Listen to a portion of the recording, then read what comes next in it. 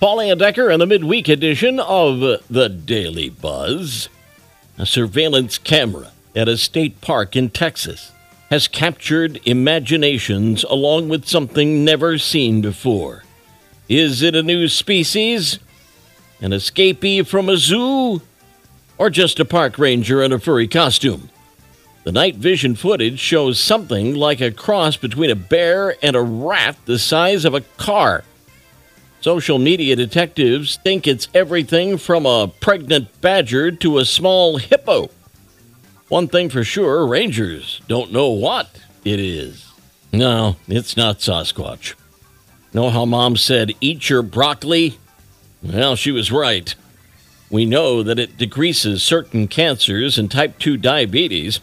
Now researchers at Penn State found out how. They say broccoli contains certain molecules that bind to your small intestine, which inhibits the development of disease. Testing was done on mice. Speaking of our health, stressing out too much in your 40s and beyond can do more than just make you pull your hair out.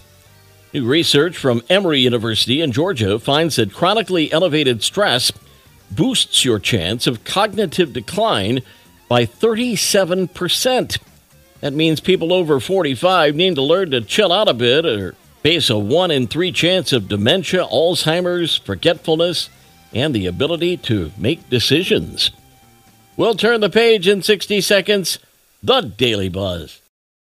Part 2, Daily Buzz. Did you break out your 8-tracks on National 8-Track Tape Day yesterday? They were popular in the 60s and 70s, but were big and clumsy, and you couldn't rewind them. The tapes would often jam, which is why they became history. The 8-track was invented by William Lear, the same guy who designed the Learjet. Did you know Fleetwood Mac's Greatest Hits was the last album to be commercially released on 8-track? Transit police in Boston got a call about a man armed with a long gun in one of the city's busiest stations and arrived to find a bounty hunter standing on the platform. Officers rushed to the back bay station expecting to square off with an armed assailant, but instead they encountered Boba Fett. Actually, a man dressed up like the iconic Star Wars bounty hunter who was on his way to Anime Boston, which took place last weekend. The Star Wars fanatic was holding a replica weapon to go along with his dark helmet and black non-transparent visor. Officers spoke to him briefly and then gave the all clear. Yes, these days you can't take any chances, huh? New report finds we lose our sense of fun at age 27. Seems adulthood kicks in our late 20s. We feel like the carefree days of childhood are behind us. Same survey asked people what they missed most about being a kid. Here's some of the top responses. School holidays. Waking up without a care in the world. Having someone cook for you, do your laundry, grocery shop, etc. Waking up feeling excited.